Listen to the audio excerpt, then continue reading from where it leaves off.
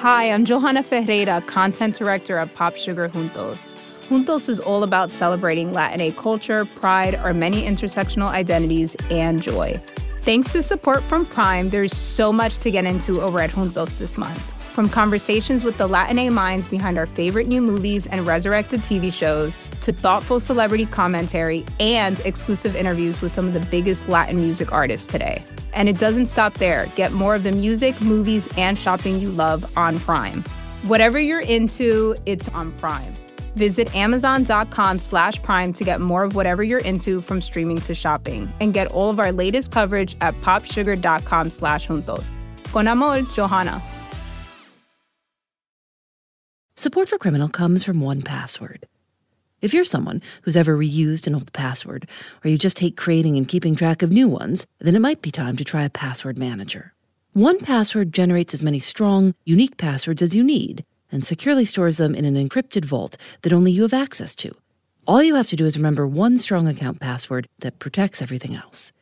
Right now, our listeners get a free 2-week trial for you and your family at onepassword.com/criminal. That's the number 1, password.com/criminal for 2 free weeks. onepassword.com/criminal. You have all these special materials here to keep things safe. Yeah. Yeah, I did a bit of a quick risk assessment. In March, we visited the Brotherton Library at the University of Leeds in England. They have the very first collected edition of Shakespeare's plays and medieval manuscripts from the 12th century. But we were there to see something else. We were told it was going to be very cold and we wouldn't be able to wear our coats inside. You know, they're so delicate and precious. The conservation officer was setting up the room so we could see some negatives of old photographs. And I'm just merely putting these down to stop this light sheet moving around anywhere, because it's a little bit light. So I don't want anything to sort of suddenly slide away. So I'll go and get the negatives now. Thank you. Yeah. Well, if you don't want anything ruined, put it in a library's archive. The negatives the conservation officer came back with were made of glass and a little bigger than playing cards. They're more than 100 years old, and they were the source of a mystery that lasted for most of the 20th century.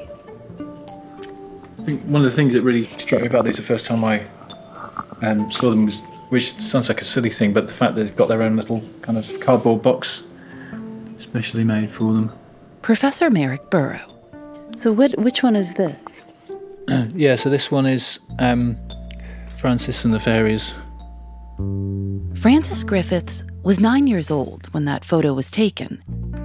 It was 1917, and she had just moved to a very small village in England called Cottingley. Frances had grown up in South Africa, where her father had been stationed with the English Army, but he had been called to join the campaign on the Western Front during World War I, and so Frances and her mother went to live with Frances's aunt and uncle and 16-year-old cousin, Elsie, in England. It was a very small space for 2 families who, the sisters, that's to say Frances and Elsie's mothers, obviously knew each other from childhood, but in other respects, the families were to some extent strangers because they'd lived so far apart. So I think it was quite a pressured environment, not an awful lot of space to get away and be on your own, and very, very different from what Frances had experienced growing up in South Africa, where they lived in a quite big house with servants and so forth. So it was a very, very alienating, disorienting kind of experience for her. Frances was shy and spoke with a South African accent. When she first got to England, she didn't even know what snow was. And they arrived in April in the middle of snow and things like that, so she was completely thrown by the whole thing. Plus there was sort of tension in the house, I think, to some extent. Her mother's hair all fell out, such was the stress of her father went off to the war, so there's a lot going on, obviously, but there was clearly a lot of tension going on in the house, and Frances spent a lot of time down on her own by the a beck or stream at the bottom of the garden, and was often getting in trouble for getting her shoes wet, which is how really the whole thing started. So the story goes that she came back with her shoes wet again, and her mother was exasperated for having scolded her about it many times and asked her what it was that she was doing down the beck all the time. And she said that I go to see the fairies. And obviously that was met with incredulity. But for whatever reason, her cousin Elsie decided that she was going to back up her story and say that she'd seen fairies too. Merrick Burrows says that Elsie, who was 7 years older than Frances, had started to take her cousin under her wing. Even when the adults in the house started teasing Frances about saying she'd seen fairies, both of the cousins stuck to their story. This went on for a few weeks, and then Elsie said she would prove that Frances's fairies were real. Elsie's father had just bought a camera, and he'd set up a small darkroom in the house. So Elsie asked him if she could borrow the camera and some slides and go down to the stream with Frances to get a picture of the fairies. The camera was quite a big deal for them, I think. But he reluctantly agreed to give them one slide. I think at the cajoling of the two mums, who said, "We'll go and let's see what they can do." It was the first photograph Elsie ever took. When the cousins came back from the stream, they asked Elsie's father to develop the negative right away. Elsie went into the darkroom with him. Here's an interview with Elsie and Frances, almost 70 years later, describing that moment. Elsie is first. Dad says, "I'll tell you what it's coming up like, that picture you've taken." He says, "It's very untidy." He says, "You've been eating sandwiches, the sandwich paper's all sticking up." And then he says, "Oh, what's these little leg things down here?" And Elsie shouted out, they've come out." The original image is quite, underexposed and a little bit kind of messy. But at the centre of the image is Frances Griffiths looking at the camera, resting her arms on the bank of the stream, and in front of her are arranged a group of dancing fairies with wings. How did Elsie's father and the family react to this photograph? I think they were bemused. I don't think they took it seriously. They didn't believe that this was really a photograph of fairies, but they couldn't explain it. He was baffled and perplexed and demanded to know how they'd done it. And the girls absolutely stuck rigidly to their story that they'd been down, they saw fairies and they'd taken this photograph of them, and that's what it was. So what happened next? Well, I think they thought that this would quiet their parents down for mocking them, but actually it seems to have egged them on. They got more joking at their expense, more mocking about it. They kept asking, I think, questions about how they'd done it, and that they stuck to their story that they had seen fairies. And so a few weeks later, they then asked, could they borrow the camera again, and they take another photograph to prove the point. Elsie's father let them take the camera and another slide, and Elsie and Frances went back down to the stream. This time, Frances took the photograph, which showed Elsie sitting in some grass, reaching towards what appeared to be a little man with a hat and wings.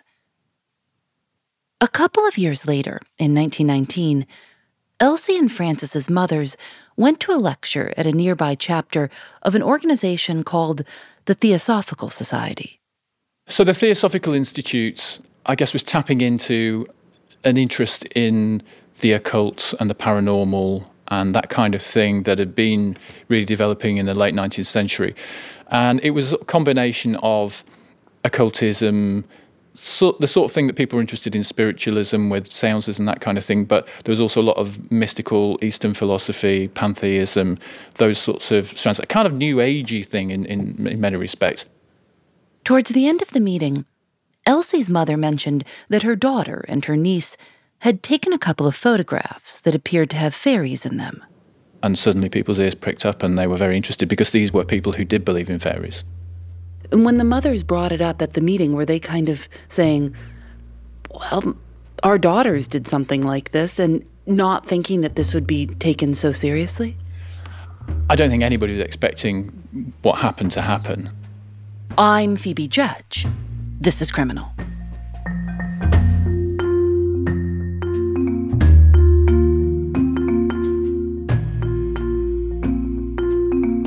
The local Theosophical Society started making copies of the fairy photographs and circulating them to other Theosophical societies in England. And they came to the attention of the president of the London branch, a 50-year-old man named Edward Gardner. And so he got in touch with the family and asked if he could have copies of them in order to use them in lectures that he was giving about fairies and about theosophy. And they proved to be a big hit, and that's then how it came to the attention of Sir Arthur Conan Doyle. Arthur Conan Doyle, who is most famous for writing Sherlock Holmes novels and stories, was also one of the most famous advocates for spiritualism, the belief in and practice of communicating with the dead. He started attending seances and writing articles about seances and spiritualism and communication with the dead around about the same time that he started writing the Sherlock Holmes stories. So people often think that, he had this rational phase and then this kind of wacky phase at the end when he was getting interested in spiritualism, but actually the two things ran in parallel. But from around 1917, his interest in spiritualism deepened for a variety of reasons, but clearly the loss of his son after the First World War during the flu pandemic and the loss of his brother and his brother-in-law forms part of that picture. And at that point, he really devoted most of his energies to the promotion of the spiritualist cause, and so was writing lots of articles for the Strand magazine where he published his Sherlock Holmes stories. And he'd been planning a series of stories called The Uncharted Coast about the paranormal, about poltergeists and ghosts, and fairies was one of the things that he was writing an article about. So he was in the middle of researching this article about fairies when he got contacted by the editor of Light magazine, which is a big spiritualist magazine, saying, "Have you heard about these photographs that Edward Gardner is showing at the Theosophical Institute? You might be interested in finding out about them for your article." So he wrote to Gardner. Like a lot of the correspondence, there's evidence of water damage. That looks like there's been a paperclip that's rusted on this one. "Dear Sir, I'm very greatly interested in the fairy photographs, which really should be epoch-making if we can entirely clear up the circumstances." Conan Doyle goes on to say that he needs more information about Francis and Elsie. He asks if they are psychic in any other ways, and how old they are. "It would really help me in my description. We are all indebted to you as a channel by which this has come to the world. Yours sincerely, Arthur Conan Doyle." So that's his first letter to Gardner, Edward Gardner. I think, to begin with, his plan was just to get some material for this article that he was writing. But when he saw the photographs, they were, I guess, much more impressive than he was expecting. And increasingly his plan was to use this as an opportunity to strike a blow in his ongoing sort of arguments with anti-spiritualists, if you like, people who were decrying himself and people who were interested in spiritualism as kind of cranks and so forth. He thought, we've got the absolute proof here to prove them wrong. If fairies were real, everything else could be too. So that was his plan, I think, increasingly, was to use the fairies as a kind of chess piece in this sort of battle he was having with the anti-spiritualists. Just 3 months before, Arthur Conan Doyle had represented spiritualism in a public debate in London.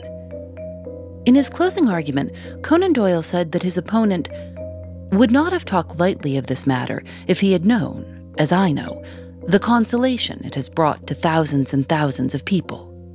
So there was a lot of quite active hostility towards the things that he believed were genuine, which he believed there was a lot of comfort for people to take, in the aftermath of the First World War, and saw the scepticism as quite destructive. So he was willing to sacrifice his own reputation, if you like. He said, "I deeply feel the absolute importance of trying to remove all those barriers which stand between suffering humanity and this great knowledge which is pouring out week by week, but which is held back by honest, well-meaning men who cannot adapt their minds to a negation of all that they have been preaching during their whole lives." He knew what he was getting himself into when he sticking his neck out with this stuff, and he was prepared to run the risks.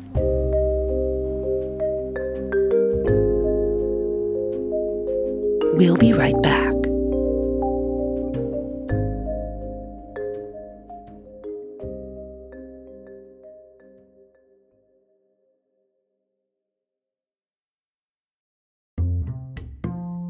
Support for Criminal comes from Astapro, who also provided us with free samples. This is my favorite time of year, even though I've had terrible allergies all my life. My mother said she always knew when I was up in the morning because she'd hear me sneeze and say, "Phoebe's up." I think the most I've ever sneezed in a row is 48. It's like my nose is in control, and I'm just along for the ride. Astapro delivers full prescription strength indoor and outdoor allergy relief from nasal congestion, runny and itchy nose, and sneezing. It starts working in just 30 minutes, so you can get on with your day and be out in the sun comfortably. Get fast-acting nasal allergy symptom relief with Astapro. Go to astaproallergy.com for a discount. That's ASTEPRO allergy.com. Use as directed for relief of nasal congestion, runny nose, sneezing, and itchy nose due to allergies. Support for Criminal comes from Quince. It's spring, and you might be in the mood to get rid of some clutter. A good place as any to start is your wardrobe. Having just a few high-quality, timeless pieces of clothing feels a lot better than a closet full of stuff you're not that thrilled about. You can get some of those well-made essentials from Quince. Quince is a brand that offers luxury clothing essentials at reasonable prices. They have a wide variety of items, like 100% Mongolian cashmere sweaters, organic cotton sweaters, washable silk tops, and 14-karat gold jewelry. All of Quince's stuff is affordable. In fact, they're priced 50 to 80% less than similar brands. They're able to do that because they partner directly with top factories. Indulge in affordable luxury.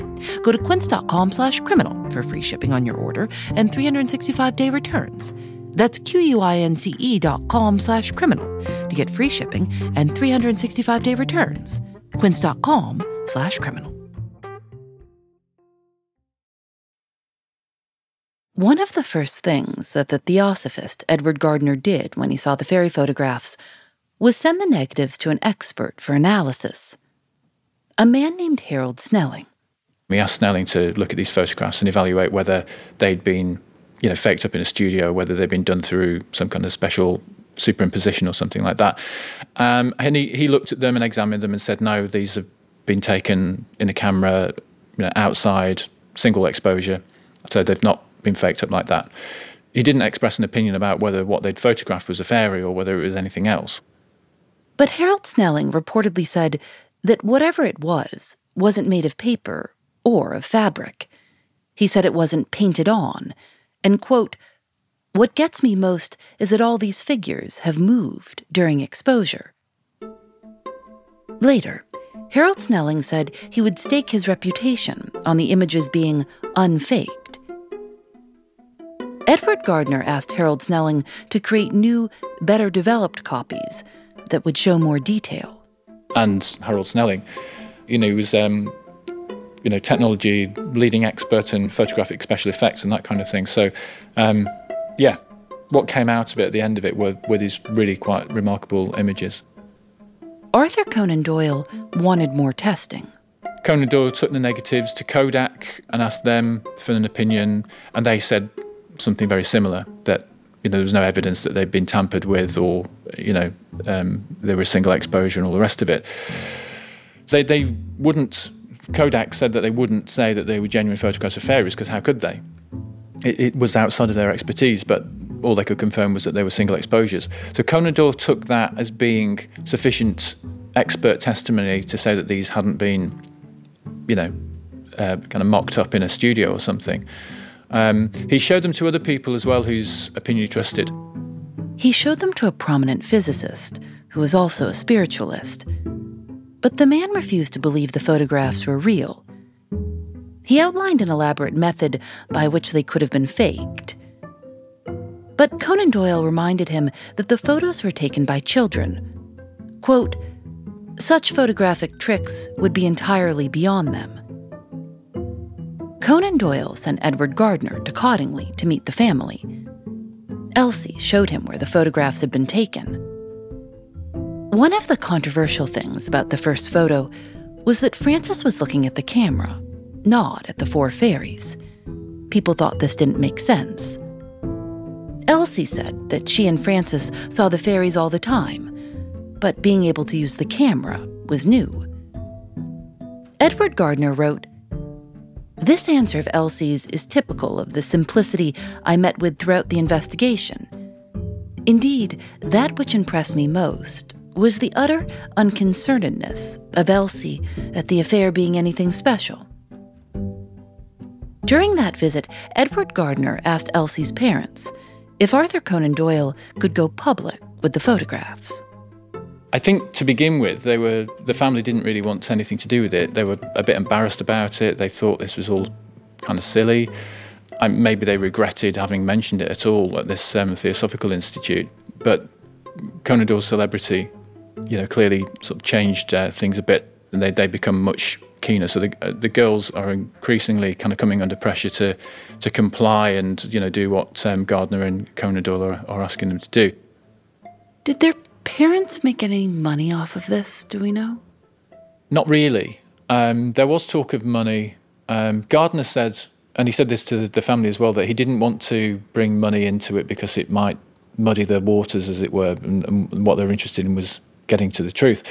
But Conan Doyle sent presents. He did say that he was going to provide a dowry for Elsie, who by the time he got involved in it, she was engaged to be married. So there was some suggested money there. But mostly where the money would have come from and should have come from would have been from copyright to the photographs. But Edward Gardner took the copyright out in his own name. Everyone agreed to this for the girls' privacy. Then after a while, they say, "Can we get you to take some more photographs?" This time, Conan Doyle and Edward Gardner supplied the cameras. They set everything up so that no one could accuse them of doctoring anything, and sent 24 glass slides that had been specially marked. Elsie and Frances agreed to try and sent back 3 slides. They said they couldn't do any more because the weather wasn't good. One is of Frances looking at a flying fairy. One is of a fairy offering flowers to Elsie. And then the final one, that's sometimes called the fairy bower, is this one that looks like a double exposure. It's one where there's some fairy figures that are semi-translucent in a kind of ball of grass or vegetation or something. And that one's disputed about who took that. Frances claims that she just took that one as a photograph of the earth and the fairies appeared. Elsie says that she'd taken that one day when Frances wasn't there. Now there were 5 photographs. The original 2 were published that winter in the Christmas 1920 issue of the Strand magazine. The headline was "Fairies Photographed, an epic-making event described by Arthur Conan Doyle." Which page is it on? Get past all the advertisements. Mm-hmm. There we go. So here's the original article. So this is the original article. So, I mean, one of the things that's interesting about this, I suppose, and helps maybe to explain why people believed it, is that they're quite grainy photographs, aren't they, when they appear in the magazine? So they're not very, very high resolution. So some of the features which perhaps are more obvious when you look at them in high resolution pictures are not so clear here. And then you've got Conan Doyle setting the scene. You've got Edward Gardner giving his testimony, as it were, sort of signed, and his address at the bottom. So it's all kind of given like sworn testimony almost. There's an element in which he's drawing on the kind of Sherlock Holmesian persona to build his credibility. At the end, he writes, "1 or 2 consequences are obvious. The experiences of children will be taken more seriously. Cameras will be forthcoming. Other well-authenticated cases will come along." These little folk who appear to be our neighbours, with only some small differences of vibration to separate us, will become familiar. The thought of them, even when unseen, will add a charm to every brook and valley and give romantic interest to every country walk. The recognition of their existence will jolt the material 20th century mind out of its heavy ruts in the mud and will make it admit there is a glamour and a mystery to life.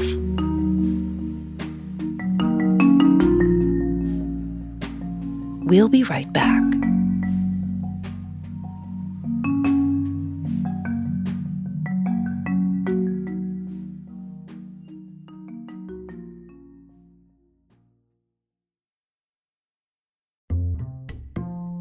Thanks to 1Password for their support. It can be annoying to create so many new, unique passwords with arbitrary numbers, symbols, and letters every time we need one. And then once we've created one that works, we have to try to keep track of it and not reuse it anywhere else. And not choose anything that's easy to guess or remember. 1Password can take care of all of that for you. 1Password generates as many strong, unique passwords as you need and securely stores them in an encrypted vault that only you have access to. It uses industry-leading security to bring private, secure, and user-friendly password management to everyone. With 1Password, you just need to remember one strong account password that protects everything else. It's a great way to keep things organized and private, so you'll no longer need to keep tabs on a bunch of long, convoluted passwords or reuse the same one ever again. Join the millions of users and over 100,000 businesses who trust 1Password's award-winning password manager. Right now, our listeners get a free 2-week trial for you and your family at 1password.com/criminal. That's the number 1password.com/criminal for 2 free weeks. 1password.com/criminal. After Arthur Conan Doyle's article was published in The Strand, one reader complained that for a few weeks, no one talked of anything but fairies. So there's just a lot of interest in that kind of thing about, but it's also harking back to a world that's very different from the kind of mechanised warfare that everybody's just been through and that sense of loss. So there's lots of elements in it that appeal, the kind of harking back to a kind of romantic idyll of a natural world, of fairies as these sort of peaceful sprites, and the innocence of childhood as well. There's lots of things in it that are kind of interesting. And then when you add the fact that the photographs are as remarkable as they are, and Conan Doyle is advocating it, I mean, it's a winning mixture, really. But not everyone was convinced. Some people said right away that Elsie and Francis had pulled one over on a lot of experts. One person wrote, "Knowing children, and knowing that Sir Arthur Conan Doyle has legs, I decide that they have pulled one of them." There was a famous cartoon in Punch magazine which depicted Conan Doyle sitting on a chair with his head in the clouds, and manacled to him at the ankle was Sherlock Holmes looking very annoyed. And there's a poem that went underneath it about how Conan Doyle had turned his back on science, and Sherlock Holmes was clearly sort of saddled with this guy with his head in the clouds. So there was a lot of scepticism and a lot of a sense that Conan Doyle had really lost the plot a bit. By this point, Arthur Conan Doyle had already published his 4 Sherlock Holmes novels and 4 Sherlock Holmes story collections. A few months after he published the first article, he published a second one with 2 of the remaining 3 photographs.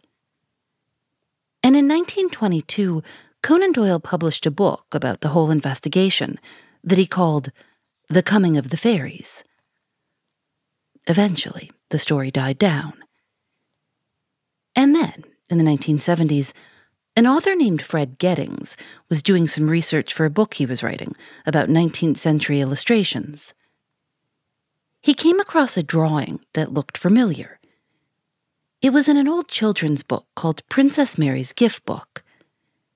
It was of 3 dancing fairies, and it looked almost exactly like a photograph he'd seen before. The first photograph Elsie had taken of the fairies. Princess Mary's Gift Book was published in 1914, 3 years before Elsie took her first photograph. When a reporter asked Elsie about the similarities in 1978, she said, "The positions are much the same, but then positions are always much the same when people are dancing." Around the same time, the magician James Randi, also known as the Amazing Randi, was researching the photographs for a book he was writing to debunk supernatural claims. He had the photographs analyzed with an image enhancer that had been used to detect fake UFO photographs. James Randi built on the discovery that the fairies looked a lot like the illustrations in Princess Mary's gift book, and he identified what he thought was a very important giveaway. And here we are by the famous waterfall at the back of the Wrights' home in Cottingley, where photograph number 1, the most important of all 5, was taken by Elsie of Francis behind the cutout. I'm taking the place of Francis. For you see, it was the waterfall that was the clue to the whole thing that should have tripped everybody off to the secret of the hoax.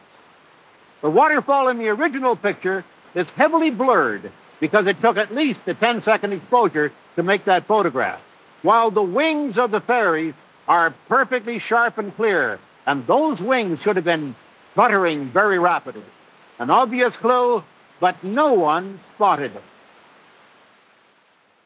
In his 1982 book, he wrote, "Little girls are not always truthful, experts are not always right, and authorities do not always see with unclouded vision." He called it one of the most famous and enduring hoaxes ever perpetrated upon our species. That same year, the editor-in-chief of the British Journal of Photography, a man named Geoffrey Crawley, began publishing a 10-part series outlining exactly how Elsie and Francis could have taken the photographs. He wrote that he believed that the photographic world had a duty for its own self-respect to clear things up. By this point, Frances was in her 70s and Elsie was in her 80s. Elsie and Frances had begun meeting with a professor who was interested in folklore named Joe Cooper to talk about their lives. So he was helping Frances in particular to write a book.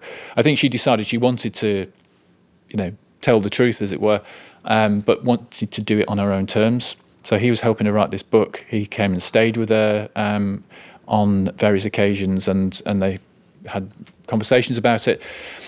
And then, unbeknownst to her, he wrote some articles exposing what had happened based on what he'd found out from talking to her and looking through various documents and things like that when he'd been at her house, and published these stories exposing the truth. So he got the jump on her in terms of the scoop, in terms of getting the story out. Did she admit to him that it had all been a hoax? Well, there's some sort of difference of opinion about exactly what was said to whom, because they fell out over this, as you can imagine. But yeah, I mean, she told him, what had happened. So yes, the confession, if you like, was all there. She also told him that she really had seen fairies, and that even though the first 4 photographs were fake, she believed that the last photograph was real.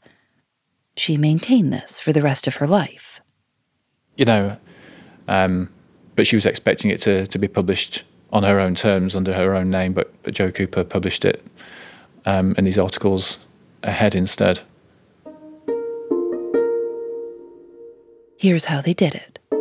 Elsa said one night, we were getting ready for bed, she said, "I've been thinking, kid," she's a real cinema goer, Elsa. She says, "What about if I draw some fairies and cut them out in cardboard, and we'll stick them up in the grass and see if Uncle and Dad will lend the camera and we'll take a photograph. So if they see them, they'll have to believe it, they'll stop all this joking." Frances had a copy of Princess Mary's gift book. And it contained poems, stories, and illustrations of leading writers and artists of the day. Interestingly, there's a story in there by Arthur Conan Doyle that he contributed to this, but there is a poem by Alfred Noyes called A Spell for a Fairy, with illustrations by Claude A. Shepperson. And if we open this up and go towards the end, you'll see 3 dancing fairy figures, and it was these figures that Elsie based the fairies for the first photograph she took with Frances on. So if you compare these, you'll see that she's added wings. She's taken away some of the kind of drapery from them, and they've spaced the figures out. But the poses, and particularly the fashionable Parisian hairstyles, are more or less the same. Really the same? Yeah, absolutely. Yeah, I mean, if you compare them, they're more or less identical, apart from, as I said, the addition of wings and a few changes to the dresses. The girls attached the cutout fairy drawings to hat pins to make them stand up in the grass. Here's Elsie. We, with the long hat pin, we put it down the back like that, and stuck the tape at the back like that, and then gradually wormed that down. They were longer than that, though. They were about that then, 18 inches at least, and then wormed that down into the earth. And they said that the thing was that they could see that the fairies were moving when the photograph was taken, but that's because they did it in the breeze. And then Frances, stood behind, posing, and Elsie took the photograph. That took a lot of work to just prove your parents wrong. Yeah, so I mean that I guess adds to the question about why anybody believed it, because part of it is, in the same way that all conjuring tricks by sort of people going to far more trouble than you'd think anybody would bother doing to deceive you, that's also what's going on here. The amount of effort that's gone into planning this, the meticulous detail of the drawings. I mean, yeah, they do look like drawings, but having said that, they're really, really good drawings. A lot of time's been spent on doing those, cutting them out, shading and dusting them and so forth, and attaching them to pins and arranging them. I mean, it's a beautifully arranged picture. I mean, you think that's the first photograph that she ever took. The composition on it is incredible. It's a really, really lovely thing. Years after Frances and Elsie confessed, the photography expert Geoffrey Crawley wrote, "At least Elsie gave us a myth which has never harmed anyone. How many professed photographers can claim to have equaled her achievement with the first photograph they ever took?" Neither Elsie nor Frances ever received any royalties from the photographs. When it all came out that this was a hoax, what did they say? Their reactions are slightly different. I think Frances was quite defensive and a little bit prickly about it. I think she was offended at the idea that she was being called a liar, and from her point of view, that's not really what they'd done. So she said that it wasn't ever even meant to be a hoax. It was to stop the parents having a go at her for saying she'd seen fairies, and that people believed what they wanted to believe. It didn't really matter what they said. People saw these things, and when there were things like an outline around them, or there was one thing on one of the fairies, somebody noticed that there was what looked like the head of a pin sticking through the stomach of one of them, and Conan Doyle said, "Oh, look, that shows that they've got belly buttons, they've got navels, therefore there's a process of birth in the fairy world. Isn't this a fantastic discovery?" And she pointed to that as an example of people would just explain away anything, so they believed what they wanted to believe. Elsie was much more amused by it, I think. So when she's interviewed on film, she talks about how they did it, and she's sort of laughing really while she's explaining. So I think she was not really sort of ashamed of it, just kind of amused that people had believed it for so long. And she said that the only reason that they kept it quiet for so long was because they didn't want to humiliate Edward Gardner and Conan Doyle. So they'd said that they wouldn't admit to what had been done until after Conan Doyle and Gardner died. Well, Conan Doyle died in 1930, but Gardner lived until 1969. So by that point, I suppose you then kind of go, well, we've been maintaining this, since 1917. It's now 1969. Do we suddenly now say that actually we made it up? So it took them, a little while longer before they came around to the idea that they would confess. It was very embarrassing because, two village kids and a brilliant man like Conan Doyle, well, we could only just keep quiet. Here's Frances in a 1985 interview, a couple of years after everything came out. I'd never even thought of it being a fraud. It was just Elsie and I having a bit of fun. And I can't understand it to this day why people were taken in. They wanted to be taken in. Because people often say to me, don't you feel ashamed that you've made all these poor people look fools? They believed in you. But I don't, because they wanted to believe. Look at this photograph. That fairy is all out of drawing. That leg doesn't belong to that fairy. And somebody pointed it out in the newspaper. And one of our dear believers said, well, fairies aren't like humans. They haven't got bodies like we have, or the skeleton and arms and legs. They sort of put it together with thought. And sometimes it doesn't come out right. We didn't have to tell a lie about it at all, because always somebody came out to justify it. Elsie once said, "The joke was to last 2 hours, and it's lasted 70 years."